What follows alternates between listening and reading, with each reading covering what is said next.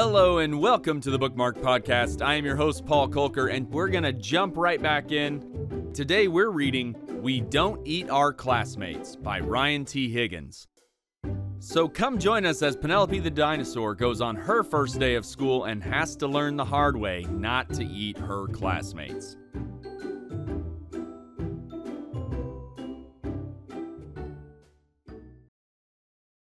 We Don't Eat Our Classmates by Ryan T. Higgins.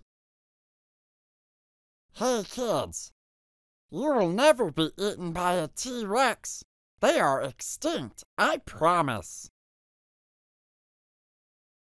Penelope Rex was nervous. It's not every day a little T-Rex starts school. What are my classmates going to be like? Will they be nice? How many teeth will they have? This was very important. Penelope's mom brought her a new backpack with ponies on it. Ponies were Penelope's favorite because ponies are delicious. Penelope's dad packed her a lunch of 300 tuna sandwiches and 1 apple juice. Finally, the big day came. And Penelope Rex was very surprised to find out that all of her classmates were children! So she ate them. Because children are delicious. Penelope Rex, said Mrs. Noodleman. we don't eat our classmates. Please spit them out at once. So she did. It was not the best way to start school. Still, Penelope was determined to have a good first day. She tried hard to make friends at recess. She finger painted some of her best work. She even saved Griffin Emery a seat at lunch. You can sit here. Penelope started to notice everyone was making friends but her. It was lonely. When she got home, her dad asked about her first day of school. I didn't make any friends. Penelope cried.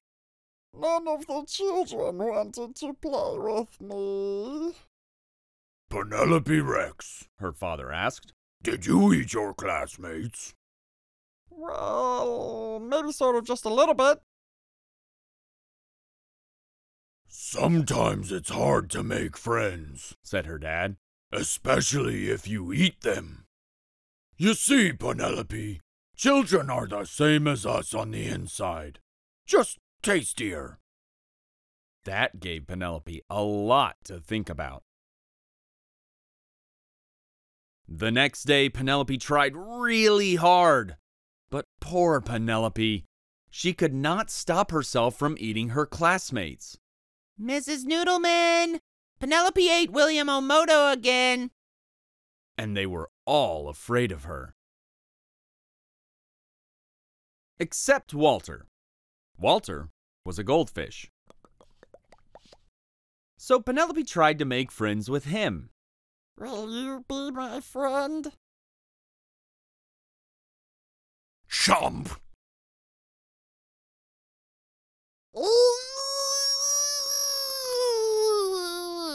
Cried Penelope. He's eating my finger!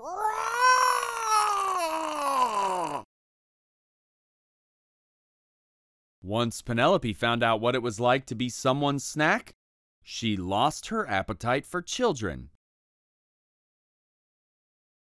She stopped eating her classmates, even when Cece Woodman spilled barbecue sauce all over herself. And soon, Penelope made friends. Found you.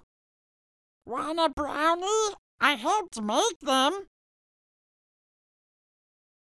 Now, even when children look especially delicious, she peeks at Walter and remembers what it's like when someone tries to eat you. And Walter, the goldfish, stares right back at her and licks his lips.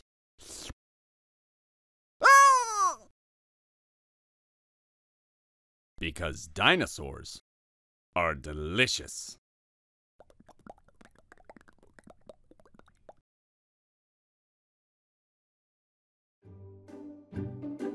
The real lesson here is to be very careful when feeding goldfish. I mean, if they can eat a dinosaur, you better watch out. Just kidding, they're perfectly safe and harmless. Well, thank you for tuning in today, and we appreciate you guys coming back for more episodes. It's been so fun to hear about your kids enjoying the show, so thank you for tuning in. And as always, thank you for keeping your favorite stories bookmarked. Have a great day.